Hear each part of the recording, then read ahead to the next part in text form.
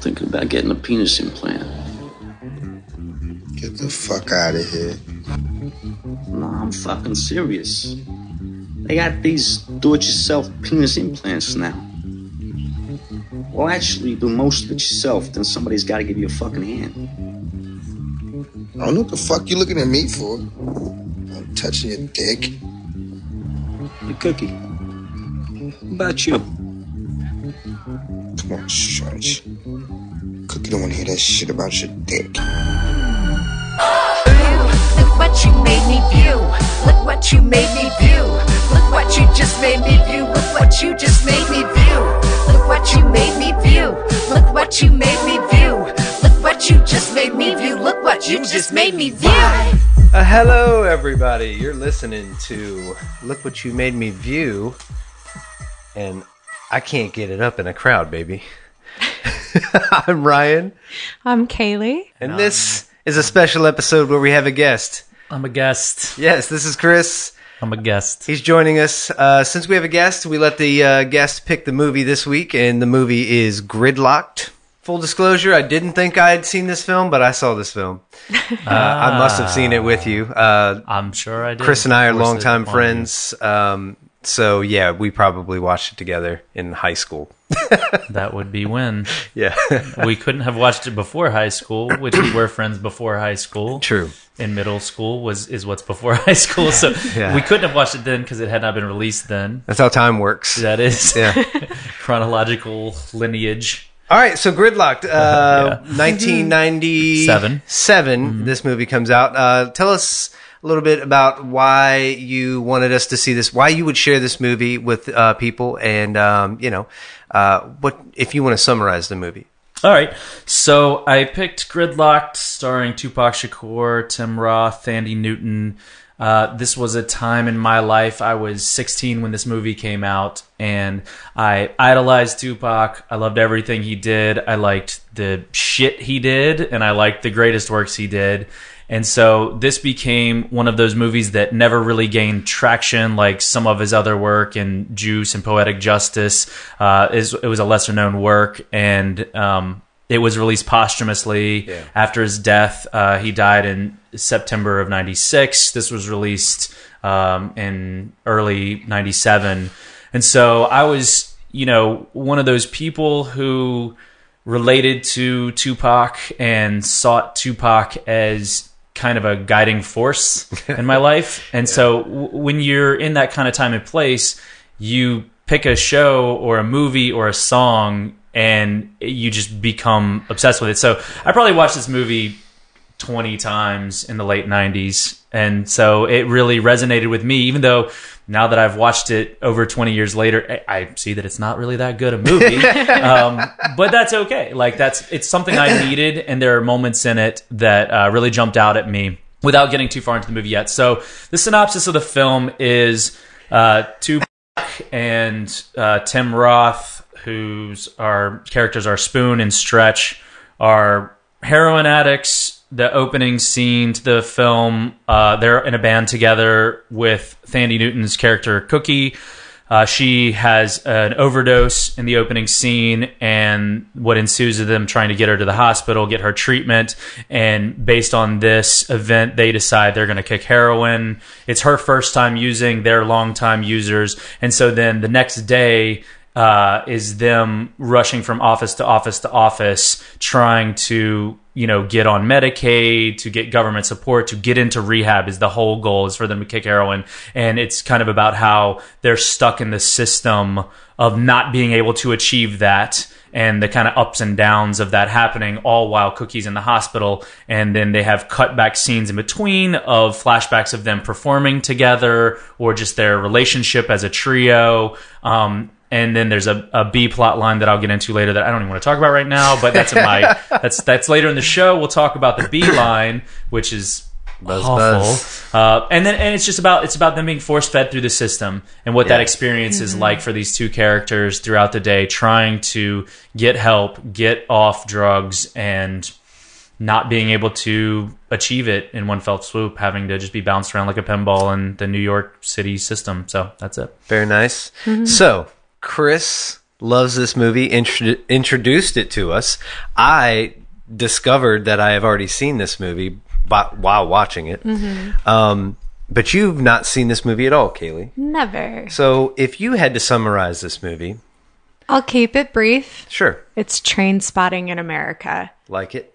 I love Trainspotting. That's top 5 for me. That's one of my favorite movies. So I loved this movie. You know, I have very few problems with it. I thought it was fun. It was great. It was interesting.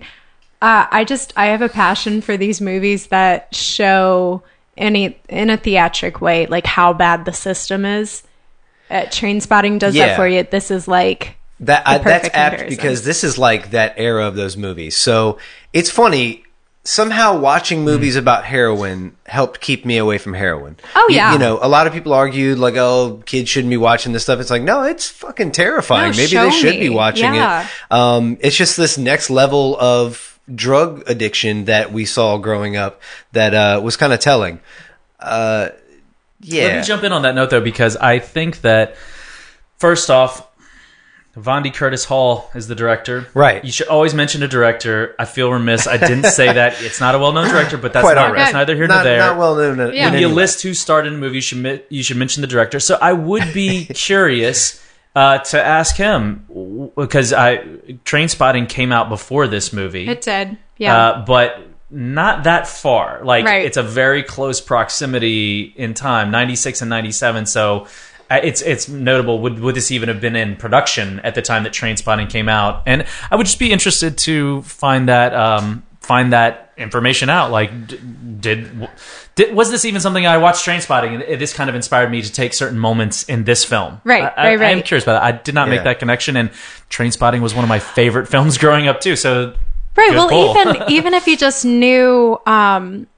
That a movie like Trainspotting was coming out and he knew like where it was taking place, maybe the idea was like, well, I know this movie is going to come out. Let's do the American version of it and we'll do like a compare and contrast and show that this is kind of universal no matter where you are. I loved it. I loved the fact that it was so specifically American. Like Trainspotting is so specifically UK. There are references in that movie that I still don't get, and I've seen it a million times. This is so specifically American. Let's talk about that a little bit. What do you mean it's very American? What is American about this movie? Phraseology, there are a lot of American phrases in it, just the way that people talk and speak and present themselves. Thandie Newton's character is like a complete contrast to everything else that's going on. And I think that was intentional. I think they did a really good job picking her for that role, for that specific contrast.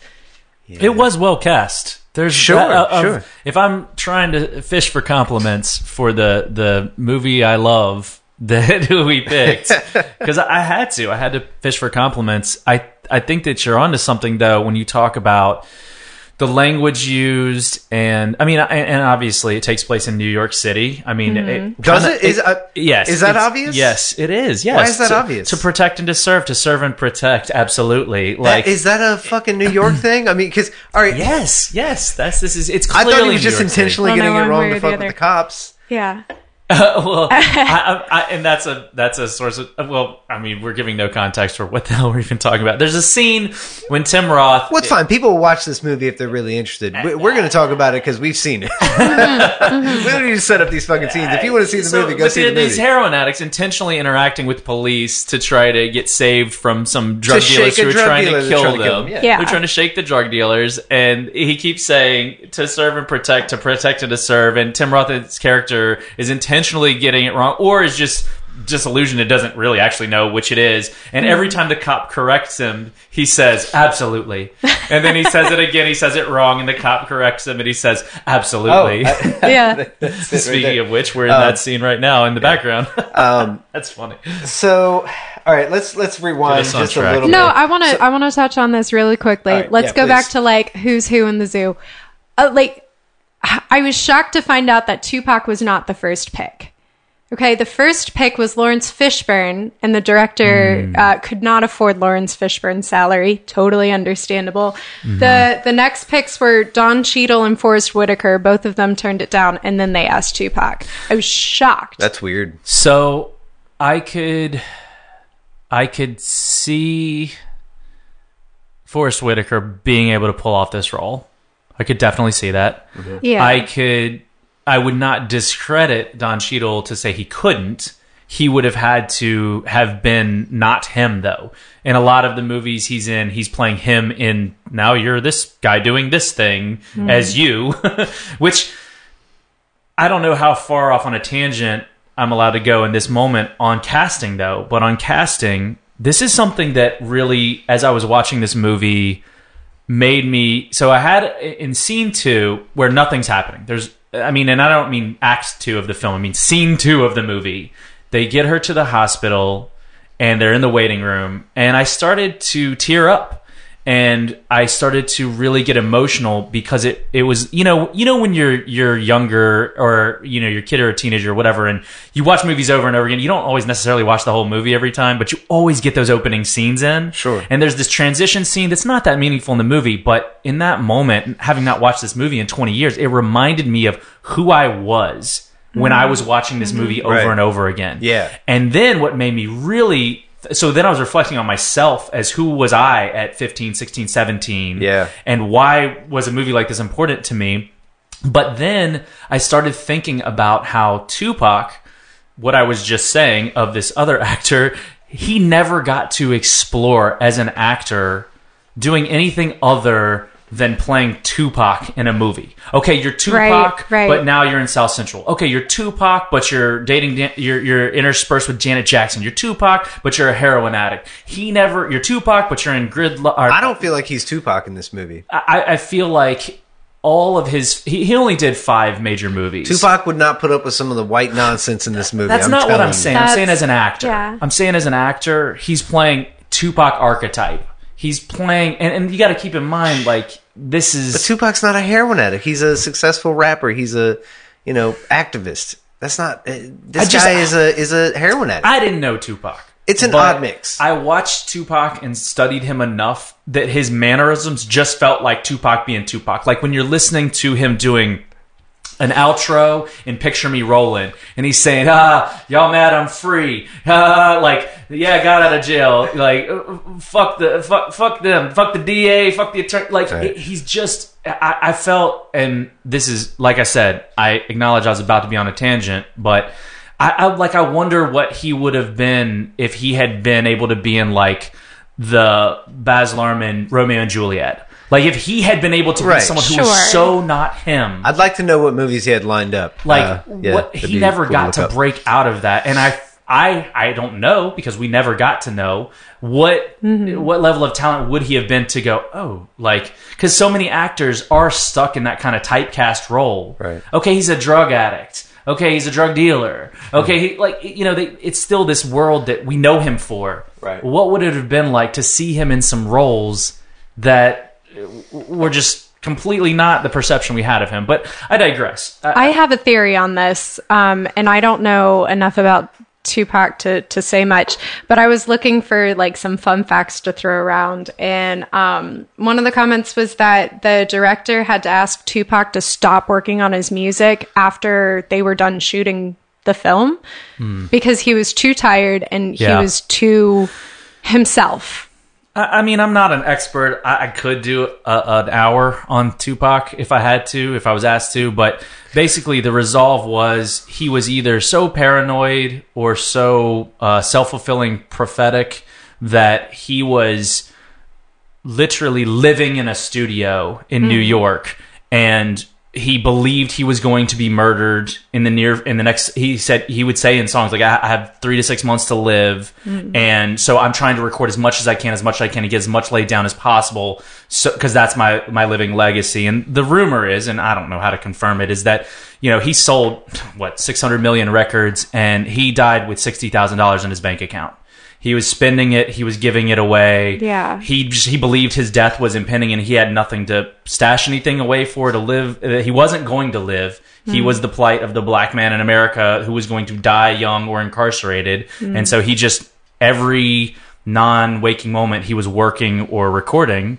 And that's why there's been, 9 posthumous albums or whatever. I don't know. I need a fact check on that number, but there's been a lot of albums. You know Tupac better than after I his would. death. Yeah, and starting with 3 movies. Machiavelli and moving on. Yeah. That's a lot of albums. So Well, it's really sad that this is his last movie. I would have loved This to have is seen him in other not stuff. technically his last Oh, movie. what's his last there movie? was one more. What's his Yeah. last movie? I can't remember the name of y'all it, know it's but there not- were 3 that were released after Gang he Related died. came out after this, and it was with Okay. starring.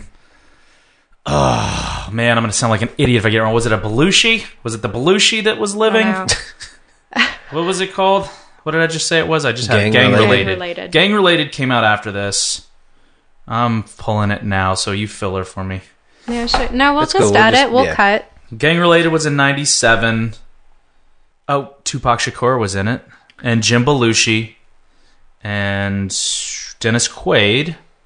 And this really... James Earl Jones. So, you know, they were trying to get him into stuff. So, yeah, I mean, you know. But this is the low-budget one. And that's the one they put a lot of money into. They put a lot of money into soundtrack.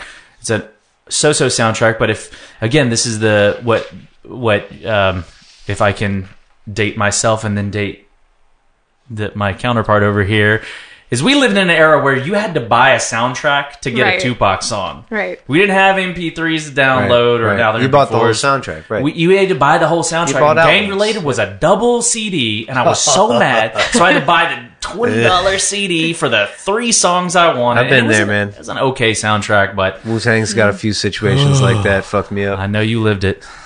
All right. Well, I want to say that this movie starts off gross. And that's noted by our clip here, what we started with, where he's just talking about dick implants. And what does that mean exactly? What is the point? They don't say. It No. doesn't matter. It's gross. And then that's how they discover Cookie's dead. Is they would ask her about his dick. Yeah. That's true. So That's I'm what not happened. expecting you to like this movie, Kaylee. Okay. From the jump, I'm thinking things. Let me move forward. Sure. So they're taking Cookie to the hospital. She's dying, right? This is the this is correct, I think, chronologically. I'm eating a cookie. Yes, you Sitting are. munching this cookie. Yeah. It's like Cookie's dying. It's And like, you- goddamn right it is. So you have no idea the character's going to be named Cookie while you're eating cookies watching this movie. It was great, yeah. So that was fun.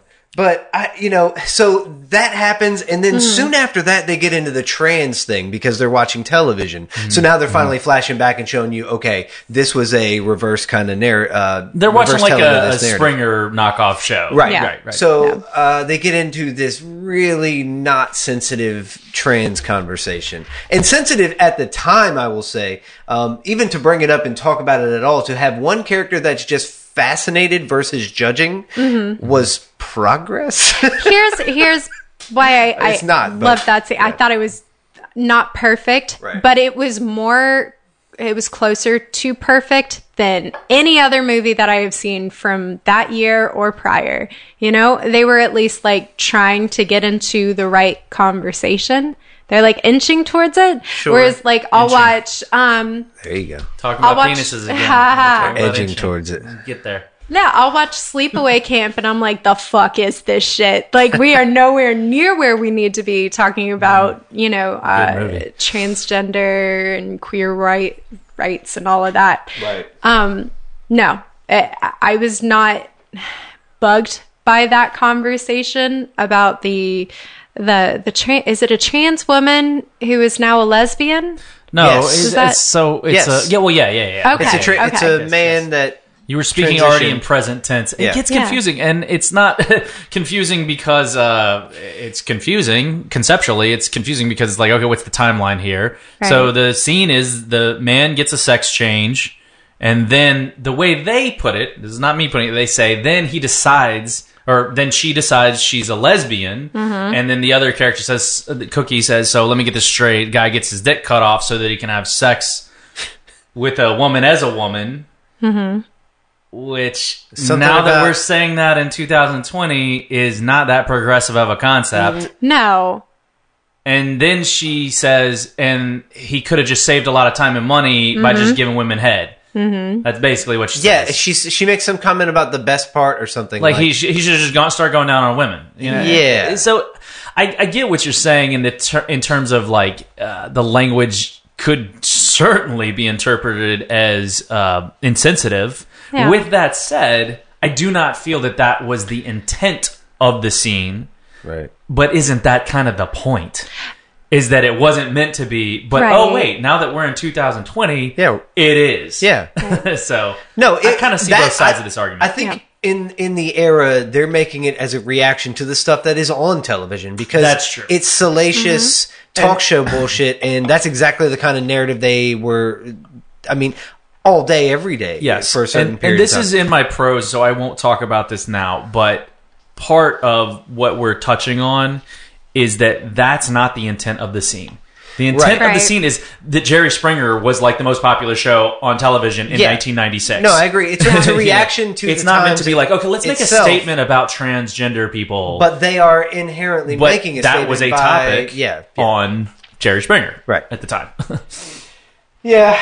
There's another like TV moment where we have kind of like the same situation though, right? Like when that one? it's like a conservative network and the guy comes on and he talks about like breastfeeding in public is disgusting. It's disgusting. Right. His I exact don't words are remember that. breastfeeding in public is disgusting. Yeah. And then there's another scene, and this is why this movie is so on the cusp of being a great movie, but Right. not achieving. Right. There's a scene later when Tim Roth and Tupac or Stretch and Spoon are walking through one of the many offices they're shuffling through, and there's a woman breastfeeding, and Stretch, Tim Roth's character, turns and kind of does this like, and he's such a brilliant actor that if you've watched this 20 times and you are like, think of Tim Roth as a brilliant actor, the visual processing of, I was watching this show where this guy was saying this is disgusting, and now I'm actually witnessing it in public, and what's my actual opinion on that? But that's not the agenda of the film. They just keep going. It's just this like, oh yeah, remember when we referenced that? Now he's going, oh. It's hilarious. It's hilarious. But you wouldn't pick up on it unless you were obsessed with the movie and watched it 20 times in 1997 like I did. You know? Sure. So This movie, Good pull, by the way. Thank you. This movie tries so hard to be progressive, and then they have scenes like in the bathroom tried when so hard. They Sandy tried so Newton hard. sits on the toilet and she makes like she's going pee, right? We hear nothing. And then the two guys pee into the same toilet, and it's like, A trough. yeah, it's just the loudest pee I have It's ever super heard. loud. Yeah. So they have the breastfeeding comments, they have the semi-queer conscious comments, and then they have the pee thing. Like they try and then they fail, and then they try and then they fail. Again, the movie is gross so often. It's so gross. True. Also, early in the movie, they take her to the doctor, and they're talking to a doctor, and this doctor is the lamest motherfucker of all time. Mayonnaise. And they shoot him from underneath. I don't know why they give him this like dominant kind of perspective on the camera with that, but he is not helping. And it's so funny. He's like, can we see her? No, we can't. No, you can't see her. Come on, doctor, don't give me all that I can't see her shit. Can I see her? And then they see her. It's like basically how that breaks down. I have a quote that you said last night that was just like, yeah. We were watching it, and it was the most profound thing I had ever heard, so I wrote it down. You said admin is going to be the death of everyone. Doctors take an oath. Admin does not. They can do harm. The bitch I was like, at the motherfucking hospital that is just out. I'll let her die. I'll let Yeah. the bitch die. Like, just out to get her, basically, or get them. As no one woman should have all that power. No. Hold on. This is the point though of how that like these several moments are the quintessential like nail it on the head of how this movie almost gets it but fails. Yeah. Because right before that, there's a great quote where Tupac is saying, "Look, lady, my fucking lady's about to die here, lady. If I'd known this shit, I would have wrote it down. Please. And he starts slapping the bag. Yes. And then she has her retort, which is, let the bitch die. And then the doctor runs over to go like, whoa, Susie, like, I know it's a late night on New Year's Eve, because it is New Year's Eve. Right. I forgot about that. It is New Year's Eve. Yes. So, another OD bitch is in here. Like, she's dealing, and he's like, if I'd known this shit, I would have written it down. My lady's about to die, lady. Like, help me here. Like, what do I do? And that's a moment too that you've been on kind of. There's no human that hasn't been on both sides that in some capacity. Maybe it's not life or death, but you've been on the side where you're like, I don't know. I just need help. Please help me. Right. Yeah. And that's where this movie is trying to capture that moment. Yeah. And then you're the person that's like, I'd like to help you, but I need you to be more polite. And you need to understand there's 50 people in front of you in line who are in just as bad a situation as you are. And the movie's about the system. Yeah. And that's why it's called Gridlock'd. It's doing that over and over and over again. It's just the scene doesn't nail it. Right. It gives both sides. Well, it has an intention, but they just don't nail it. I would argue that the movie doesn't nail it. I'm saying I'm as a going whole. through scene by scene where they don't nail it. Yeah. And then when you put it all together, the movie doesn't because nail it. it's But they're redundant, trying, right? I see where they're headed, is all Yeah. I'm saying. This okay. And I'm not defending this movie. I cannot be more open. I'm not defending this. Yeah. But I see what they were going for, and they just didn't Right. nail it over and over. And but we're not here to critique the film. This isn't a. I'm writing a synopsis to tell you if it's a good movie or a bad movie. Mm-hmm. We're here to talk about the emotional, connection and why it meant so much to me at a time. Right. So. There's dozens of these moments. I mean, I have a list that I can go through of where they just almost get there. Yeah. So if I could jump, I would like to jump to another scene Sure. where Please do. they're in the office, and I counted them.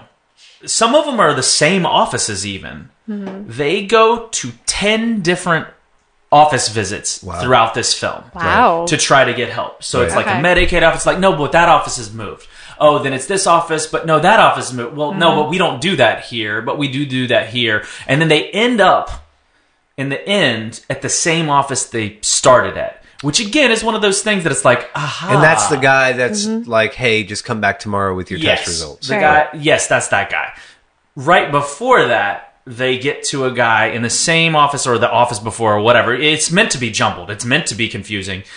Mm-hmm. And Tim Roth is saying, like, we need help today. I don't fucking have till tomorrow. I need fucking help now. 7 to 10 days from now doesn't fucking matter to me. And the guy takes off his You didn't say fuck glasses. enough. He said fuck way more than He that. does. So And much. it's actually someone. It's It's the dude from Grey's Anatomy. yes. Yeah. Yes. Woodbine. Yes. Oh, wait. Bokeem Woodbine No. is Oh, the no, drug no, dealer. that's not him. Yeah. Who's the guy? Who am I fucking? No, I wrote them all down, and now I'm missing it. James Pitchers, maybe. That sounds. I don't know So his name. yes, long time. Yeah. yeah. So like Long now, time. Long He's on time. that show. He's on that show for like 15 years on Grey's Anatomy, Oh, way longer than that. or whatever. Like, yeah. okay, I think. so, I think it's longer than that. yeah, but this is obviously 1997, so that wasn't true at that Ooh, time. true. He's new to that. Right. And I was And- appalled when I heard him curse. Really? It changed a man for me. I can't believe an actor can say that. No. Just knowing him. Anyway. So, but he turns back to Tim Roth's character and he says, "Look, today's the day you fucking decided to kick. Yeah. We've all been waking Right. up every day hoping the day would come when you decide to get off drugs. The world is supposed to come to a stop just to help you."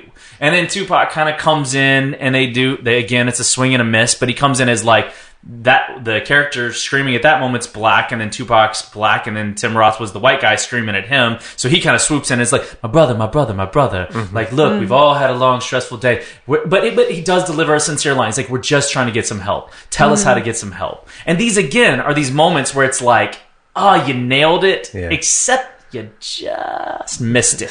But it's still it. But you know what I'm saying? You feel what I'm saying? Like, Yes. I see what they're striving for. Yeah. I see what they're swinging for, but they strike out. You know, and that's okay. That's okay. So, what is the movie about to you then, other than the system struggle? Like, is it okay? So, like the ending, for example, what is it about the potential for them, or are they already dead? Because there is a motherfucking straight up potential that they are already dead. There's a scene where his name is called, and he's not waking up. And then I forget what happens right after that, but it's kind of trippy. He wakes up too late. I think they do one of those flash things. Number. But and then at the end of the movie, same thing happens where they call his name. Mm-hmm. Okay, so they have the two scenes you're talking about. The first one is they've taken like the little tabs you would get at like a New York deli, where it's like, you're number 52, you're number 53. And basically like God gives them a ticket. They sleep past I can see that what you're I can see where you're headed here. So they pull the ticket and they fall asleep. And then they miss their number by just a couple of fucking numbers. Which is what overdosing is. Yes.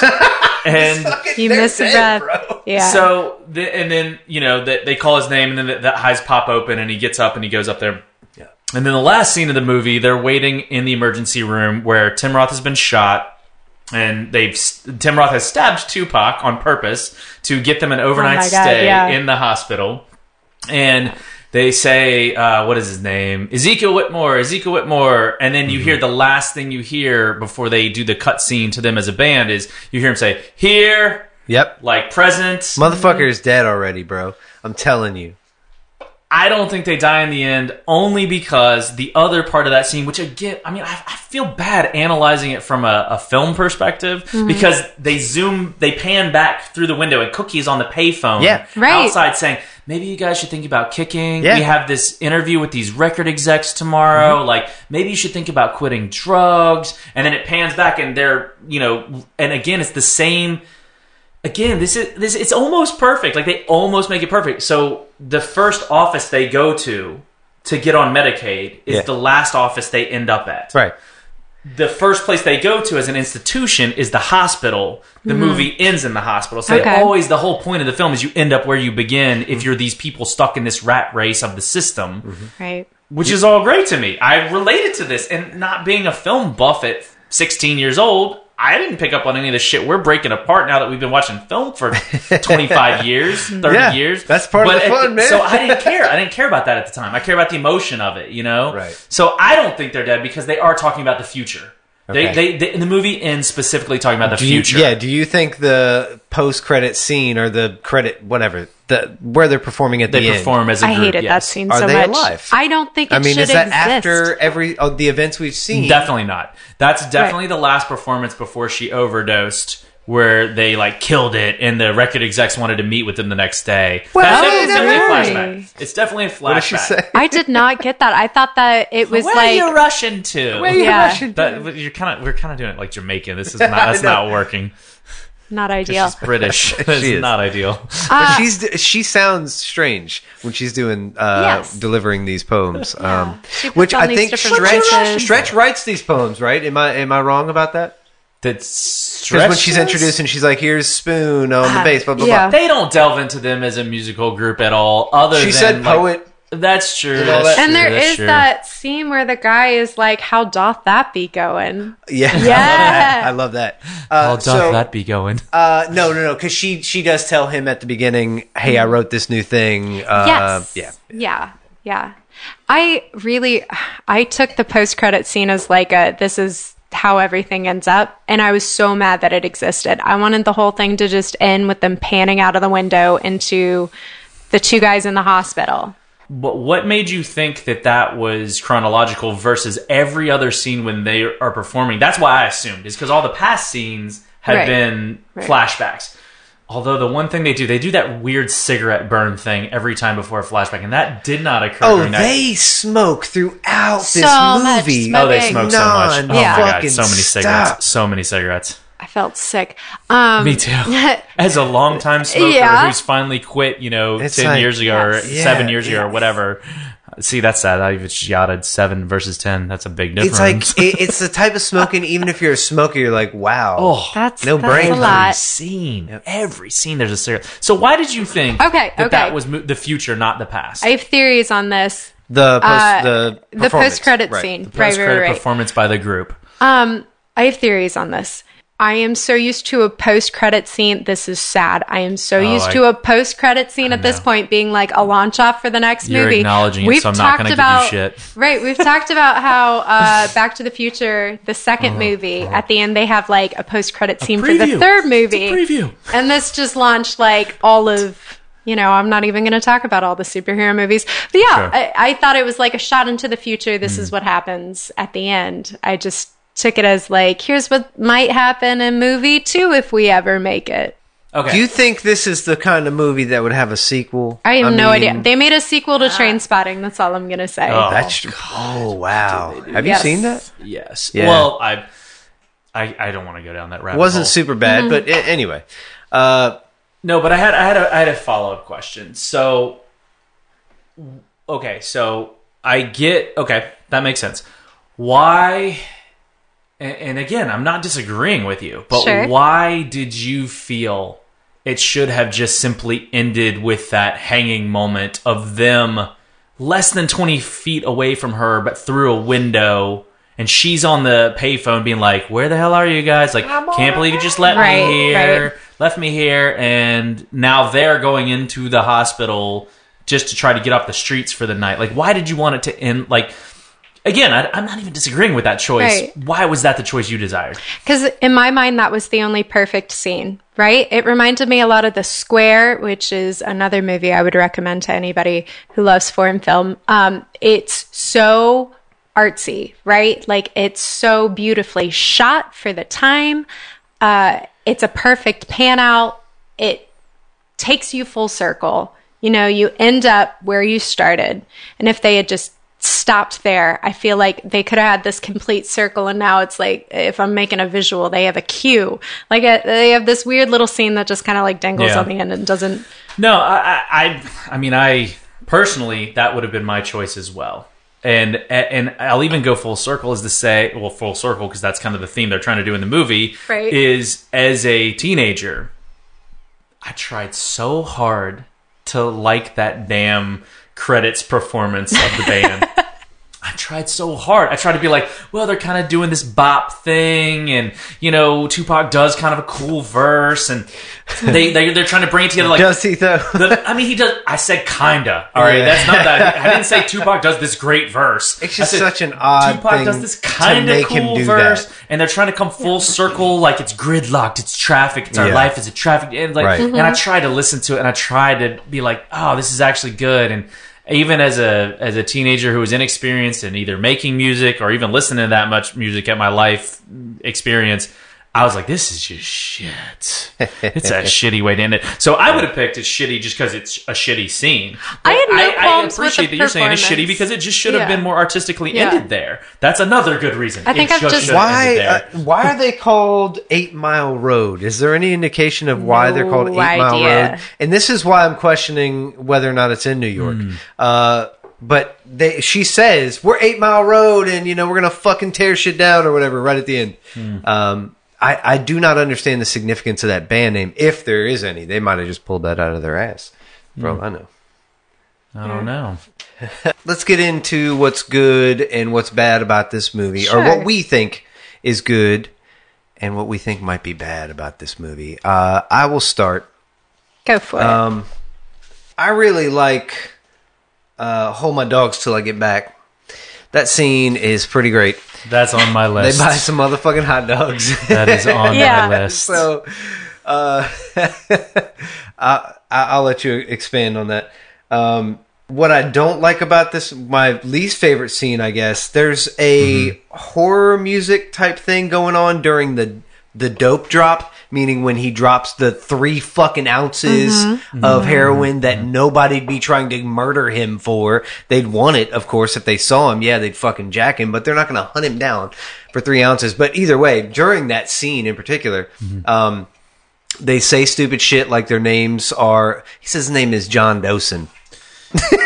No, No cop in the world. The cop asks their name, and they say Bob Johnson And John Dawson. and John Dawson, and they're there to visit their friend Sharon Barnes. Sharon Barnes. So all the cops are straight up motherfucking idiots and not realistic in any way. When they are stopping the cops and like playing Bugs Bunny with these motherfuckers, the cops are just they're patsies. They are along for the ride. They have no autonomy. They are not thinking for themselves in any way. They are mesmerized by this junkie, and I don't Yeah. even find him to be that great of an actor in this movie to warrant the kind of focus that they have on him versus their own thought process, meaning, what what the fuck are you talking about? You're probably lying. What's going on right now? You know? This is a con for you, or this is a pro for you? These are codes. Codes. Codes.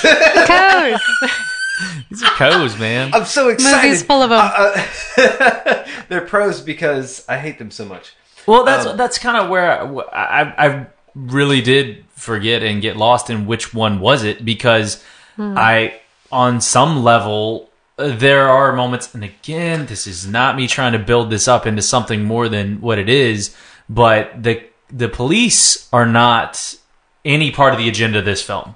This is not about police officers. They're not a theme in this film. But it should be, because all of the stuff they're talking about, the systematic issues, the police are part of that. So the fact that the police are not hassling them in any way is unrealistic.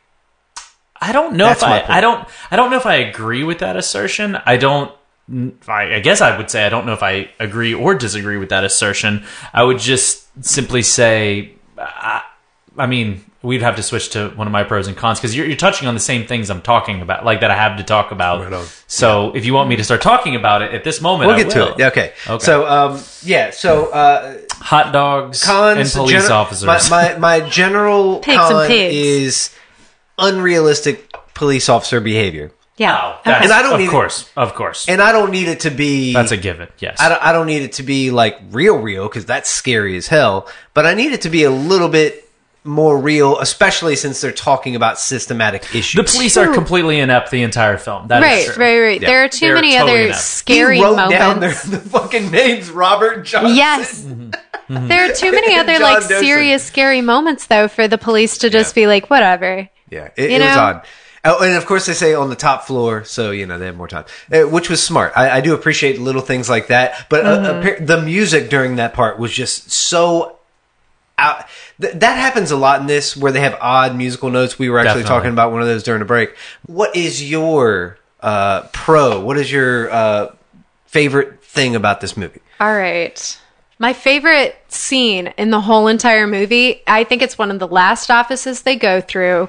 They walk through a row of, rope or whatever. They walk all the way through. There's no one in that rope. They just walk through the rope to get to the front desk, right? So then they go through a bunch of stuff at that office. And on the way out, they show them just stepping over the rope. I was like, yes, this is brilliant. This is what we're here for. I loved that scene. Okay. It just showed like where they were in the process of like their struggle, like trying to find some help.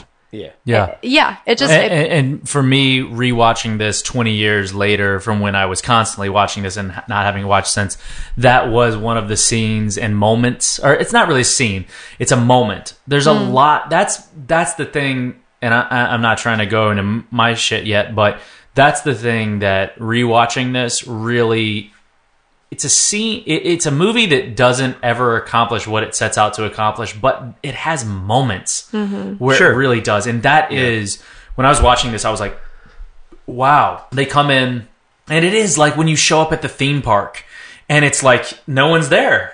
And you have to walk in this little back and forth and back and forth and back and forth. And you do it to be compliant and to be like, these are the rules. These are the rules. And that's the whole movie. They're like, okay, how can we follow the rules to appropriately get on Medicaid, to appropriately get on rehab, to appropriately kick heroin? And then they get turned away by the office, door slammed in their face. And they're just like, what the fuck am I supposed to do? And they just step over, and they're stepping over, and they're just like, I'm fucking done with the system. I'm fucking done with this. And it's a moment that does nail it. Yes. The moment nails it. Yes. Well, yeah, the message is clear as day in the film, and part of that is due to redundancy, and that's part of what's wrong with the movie. Is it's a lot of the same, which is the message they're trying to drive home. We keep stop and go, right? Yeah, like So- 10 offices, you were saying. It's tension and frustration. It's hope and letdown. It's all that stuff over and over and over again. So, But I mean, even to come back to that topic, which, I kind of do agree and disagree with both people on the sides of that wall when Grey's Anatomy, future Grey's Anatomy, is like, oh, today's the day you decided to kick. Like, can we as human beings say, or can you as an addict, or anyone who's ever been in addiction, or anyone who's ever experienced the need for help from someone else that is out of your ability to do on your own, Today's the day I woke up and decided I want to change. Yes, I want our system to be there for that person in that moment. We kind of want our system to be set up for that. Like, we understand this is a big deal for you to choose to do this. Because that's the moment. Like, when you decide on your own. Sure. That's the moment. I'm going to start coming up with reasons why this movie's great if you keep feeding it. Because Tim Roth spends the whole day I'm not being saying like, the message is not her. No, nah, Spoon, I got to think about that. I don't really want to kick. Nah, I don't want to do that today. And then they see some more bullshit. They see their friends die, and he's like, "All right, I'm with you. Like, let's do it. Let's do this. Let's wake up and kick." You know, it's like, when that person decides they want change, I want our system to be there for that person. Yes. Sure. Yeah. Yeah. Because you never know when you're going to hit that moment. You never know what that moment's going to be. I think you raise a great point for Tupac's character. It is when they have to take Cookie to the hospital. But the fact that they had a character in there who wasn't immediately like in agreement with that, it took something else to get him to make that decision. That's too real. You know, I thought that was a nice little add-in. That's why I say you were explaining that it has its moments, right? So it's making the point, the message, it's an important message, and they are portraying things in a certain way that makes it, very easy to absorb what they're trying to go for, but it's padded with all this other shit. Sure. Yeah. All right. So if you had anything negative to say about this movie, what would you say? I feel like I'm socially obligated to say the scene in which they talk about the trans person and their sexual and gender preference. That makes sense. I'm so desperate for a movie from the 90s that gets it totally right. And we're just not getting it. And this is the closest I've gotten. And it's still not good enough. Like, it's still not right. But you know what? They were clearly making an effort. And that's more than I can say for some of the other movies that we've watched. We watched Tu Wong Fu, though. And that gets it more right than this. Does it? Well, actually, do they even talk about trans rights or trans anything in that? I'm not sure no. if they do. No. No, I do feel socially obligated to say the trans scene. It's problematic. It is. Yeah. Yeah. But they're I give them half a point for trying. They get like a C+. Yeah. All right, Chris, what do you think's good about this movie? What's positive about this movie for you? All right. So I have quite a list of things I like and dislike about this movie. All right, everybody, I'm happy for you. I'm going to let you finish. But this video is the greatest of all time. The greatest of all time. Shrug. Open the door, leave me with arms exposed. Oh, outside, I saw where I belong.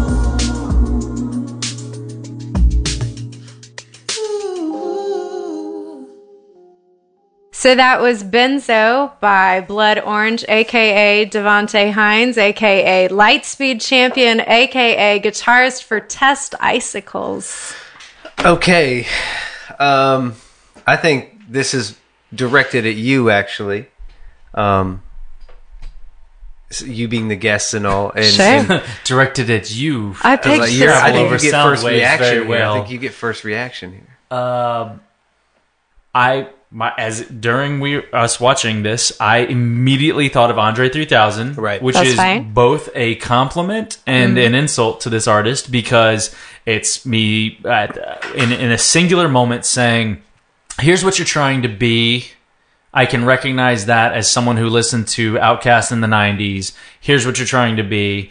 And also saying, here's one of the greatest artists in hip-hop history that I've spent hours and hours reading about, months and months following and listening to, and years being obsessed with what he would do next.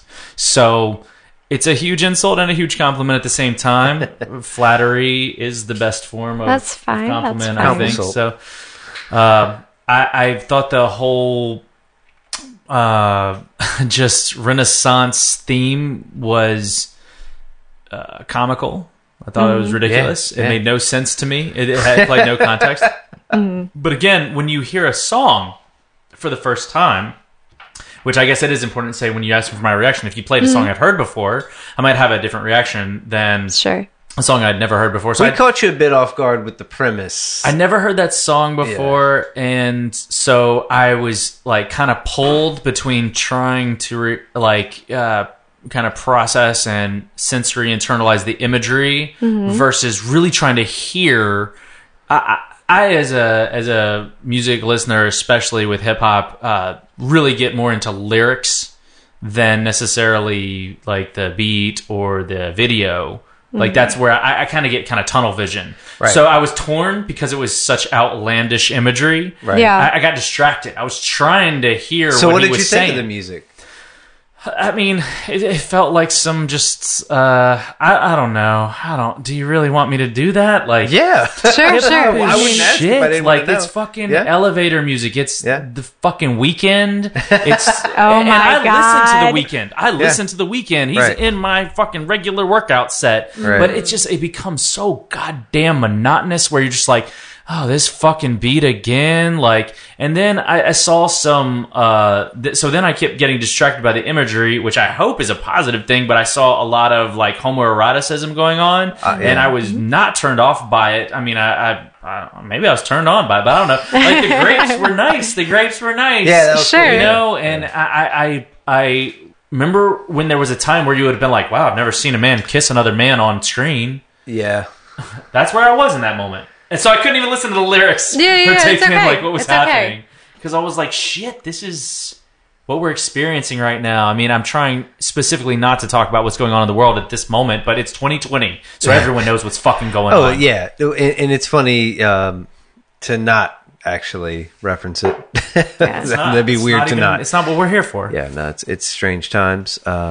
I loved this. Oh, good. Okay. I'm already familiar with Blood Orange, Yes. sort of. I know them more as like an indie thing. This was more soul, R&B, electronic type stuff, which I know they do plenty of, but this was the first time it hit me like that. Yes. It just hit different. It just hit different. No, I thought it was cool as shit. Oh, good. And yeah, if I had to compare it to something, okay, kind of like The Weeknd, like a modern R&B artist, but The Weeknd made something in his bedroom, like something cool like that. So I thought it was awesome. Thank you for... Is that new? Yeah. Okay. So that came out in last year. Okay. Yeah. I have not heard Blood Orange stuff for like 2 years. There you go. This is from their latest album. Cool. Yeah, and that came out last year. Very nice. Why did you pick it? Okay. So many reasons. To get into the music side of it. I love that it has like this really, really mellow tone to the background, and then there are like impactful lyrics. I'm deep in the weeds with queer music right now. I'm discovering that there are, other artists who feel the way I feel, who act the way that I would like to act, who are like goals for me, right? So I'm trying to get into that music right now. So I had never heard of this person before. I had never like heard of the band. So I looked them up, and they were on like a list of queer artists that you should listen to. And this was like my favorite song out of like everything that they had done. That's cool. Yeah, I really enjoyed this. Yeah. Is there any other significance? I know you guys weren't like totally on board with the beat and the music and everything. No, I was. I thought it was amazing. Cool. Okay. Yeah. Okay. No, but I just love the fact that like when you do queer music, you can get really serious with your lyrics, and then they kind of counterbalance that with this very mellow music. The lyrics themselves, like open the door, leave me with arms exposed, outside I saw where I belong. It's like coming out of the closet, that's the message that I picked up from it anyway. Well, you have these strong lyrics, right? Yeah. And then it's just this chill tone, and then on top of that, you watch the music video, and it's super weird. Have you ever seen With Arms Wide Open by Creed? I mean, Oh it's my basically the same thing you're Lord, talking no. about. That's about a kid, isn't it? Who's in this? Because are there drag queens in this? I don't know. I did not look that up. Yeah, I it love looked like the fact a that familiar it's drag. person. I'll openly say lead. I'm obsessed with drag queens. Yeah. Blood Orange is from the UK. I love the fact that this is like a very 17th, early 18th century set. I'm obsessed with the 18th century in the UK. I find it fascinating, right? Like they're adopting French culture the way that a society is now adopting drag as an okay thing. It's adopting the word queer as an okay thing. And we all exist in drag, right? Like we're all putting on some sort of, like RuPaul always says, like we're all born naked and the rest is drag. Thank you. Yes, I thought there were a lot of apt metaphors. It was very gracefully done, in my opinion. Yeah, I can totally see why you would pick this. Mm-hmm. I liked it. Drug. I was saying my pros and cons, the things I love and I don't love so much about this movie. First off, An essay by Chris. first thing we have to acknowledge is cameos by Lucy Liu Yeah. and Bokeem Woodbine. Well, we just had a cameo from Chris Gethard, and it was way better than both of those. Oh, my Lord. No, we're not allowed to talk about that. Anyway. Yeah. Bokeem, you think that's a cameo, Bokeem? Well, okay, I don't think either are. I mean, I guess we'd have to consult our good friends at IMDb, who hopefully will be a sponsor someday of this show, That's high saying, hopes. is a 1997, late 96, early 97 appearance by Lucy Liu and Bokeem Woodbine worth shit? Or is this worth just shit, is their careers? These It's are their like careers bonus appearances. I don't think they're cameos, are they? These guys, these people are not popular I guess in any if we're way. going to get into this argument, we have to discuss like an operational definition of what a cameo is. Because Word up. if the importance of the cameo is that the actor be famous at that juncture, no. If the importance is that they are very recognizable figures in that he's wearing all African garb and is a drug dealer and she's his Asian girlfriend, and it's not that she's Asian, it's that it's specific that they're an interracial couple is important in this film. Yeah. That's They do what I'm pop in calling together. that kind Yeah, of I didn't think about it like of that. the two things. And then they're pivotal in what I'm going to get into in my cons about this movie in plot B later. So to me, it's a cameo now. It's a can we call it a retrospective cameo? Because they went on to be bigger things. There Even are though other he's not a things- big actor. Yeah. I mean, he's had a couple roles, but There's other stuff like that, recognizable. like fuck, who was it? Somebody in one of the shitty movies we watched just pops up in a scene, and they're in it for maybe 20 seconds. I'm trying to think of... But you just didn't expect to see him. So yes, Sure. it's just the difference between drawing the line in the sand of a B Right. actor who's a recurring career extra versus a future superstar making an appearance in a movie before their time. Yeah, I don't know. It's a time cameo. Yeah, It's that time cameo. Back to the Future. We got to send Lucy Liu back Cameo to the future. to the future. I just want to say this real quick. Sure. Tupac and Bokeem both asked Lucy Liu out, and she said no to both And of for them. real's life, right? Yes, Yeah. and for real's life. Where did you find that gem? IMDb. Oh. They got all that. They got to sponsor you guys, man. Yes. They got to. They Yeah. got to. Get on it, IMDb. You're lazy. You're lazy. This hasn't even been released yet, but they should already be on it. Yeah. They should be on it. Yeah. They should have known. They should have. They should be on it like They should have Tupac fucking and Tim known Roth better. be on that stuff. They should want to kick. Keep going, Chris. Keep going. Number 2. Oh, boy. Number 2. Things that are just arbitrarily great about this movie, and I'll go back to what you said earlier. That they are asked by police officers, what are your names? And the answer is Bob Johnson and John Doman. Yeah.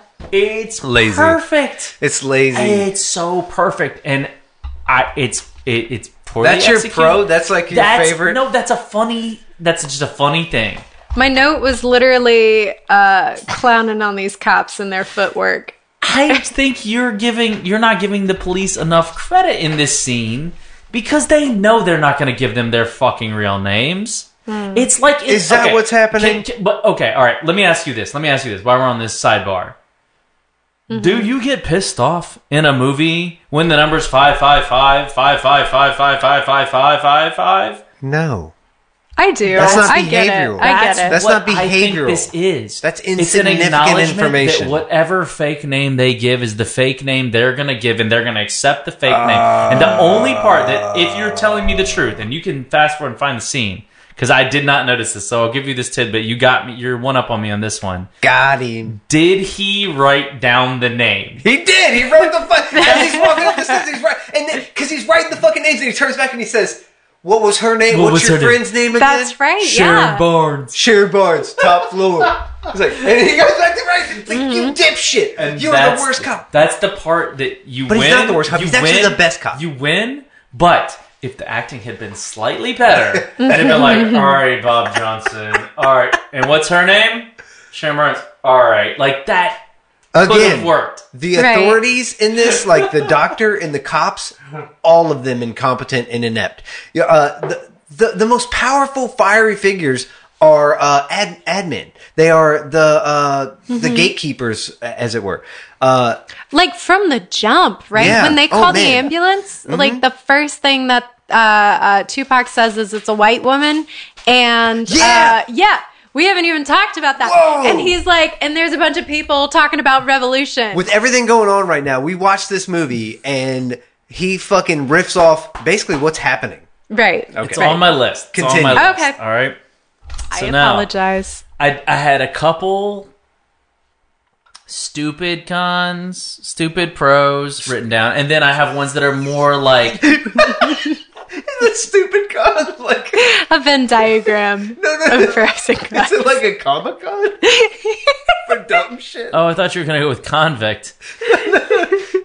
Stupid I have con. some stupid pros It's too. Comic Con If for you dumb wanna- shit. Yeah, Stupid con. If you want to get us some pros, I have some stupid Speak your pros. prostitutes we can get into. Get your prostitutes. So, one con I have these are the surface ones before I get into my serious agenda, is the hot dog scene.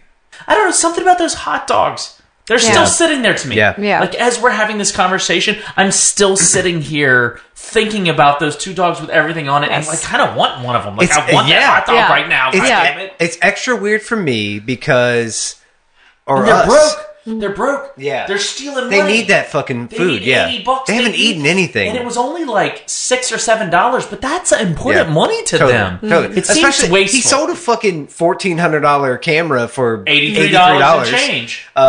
So it's extra special for us because this is like the second movie in a row where there's a funny hot dog scene. Yeah, yes, Street it is. vendor hot dog scene. Yeah. Yeah. Good stuff. Shit fucking pissed me off. All right. So, Kaylee, you're ultimately the only one new to this. Yeah. What did you think? I liked it. I had problems with it, of course, but I enjoyed it. I really did. I love Train Spotting, like I mentioned before. I love movies like this that are at least attempting to be conscious, and they're Deep dive they're of culture. using right? their time by making this movie to invoke change. It's difficult for me to fully commit to liking it because what has changed because of this movie? Nothing. I mean, like, people still go through this exact same process. Well, I think we have both made a case, Chris and I both made a case for impact in our lives somehow. Okay. I've said movies like this and Train Spotting have steered me away from heroin. Like, that's one of Sure, the yeah, things I but, will like, not ever touch. If right? that were the intention of the film, right on, I think they did a good job. I think that is part of it. Yeah, stay away from this shit. It's a hard life. I took the intention of the film to be like, it's called Gridlock'd. They're talking about how we have a broken Medicaid system and, we're not providing help for these people who want to get better, who wake up one day and want to kick the habit and change, right? I thought that was the intention with the film. Mm-hmm. And I don't feel like anything's changed because of it. I don't feel like they completely got the message right or got it across to an audience. Right. But you still were entertained by this film. Oh, totally. Yeah, it's very entertaining. Cool. Yes. I think it's enjoyable. I remember watching it now, but many, many years ago when it was out on video, apparently. So if Chris was watching this movie at his house, we were visiting, would you hop on the couch, Yeah, yes, I would. Watch it. Yes, I would. Yeah.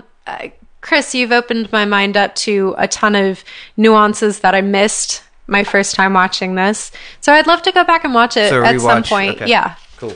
All right. So the next question we normally ask each other is, do you get it? And 100% in this yes. situation, Yeah. I think we understand why why you like this, Chris. I liked it when we were growing up. Mm-hmm. I don't think it's favorable now. I don't like it as much. If we were hanging out at a party, you put this on, I don't think I'd watch it. I'd go out and It's not R. Kelly's some fresh Trapped in air. the Closet. I'd be okay if this was on, and it holds up better than that. Yeah. So It's not timeless. It's not timeless. No, right. But I do think it represents a time. I think and that's a big difference. That's Yes. a big difference. Yeah. Something This is timeless an and representing a time is a big difference. and this is an interesting dynamic because you're seeing it for the first time, so fresh eyes, I can see why it works. You know,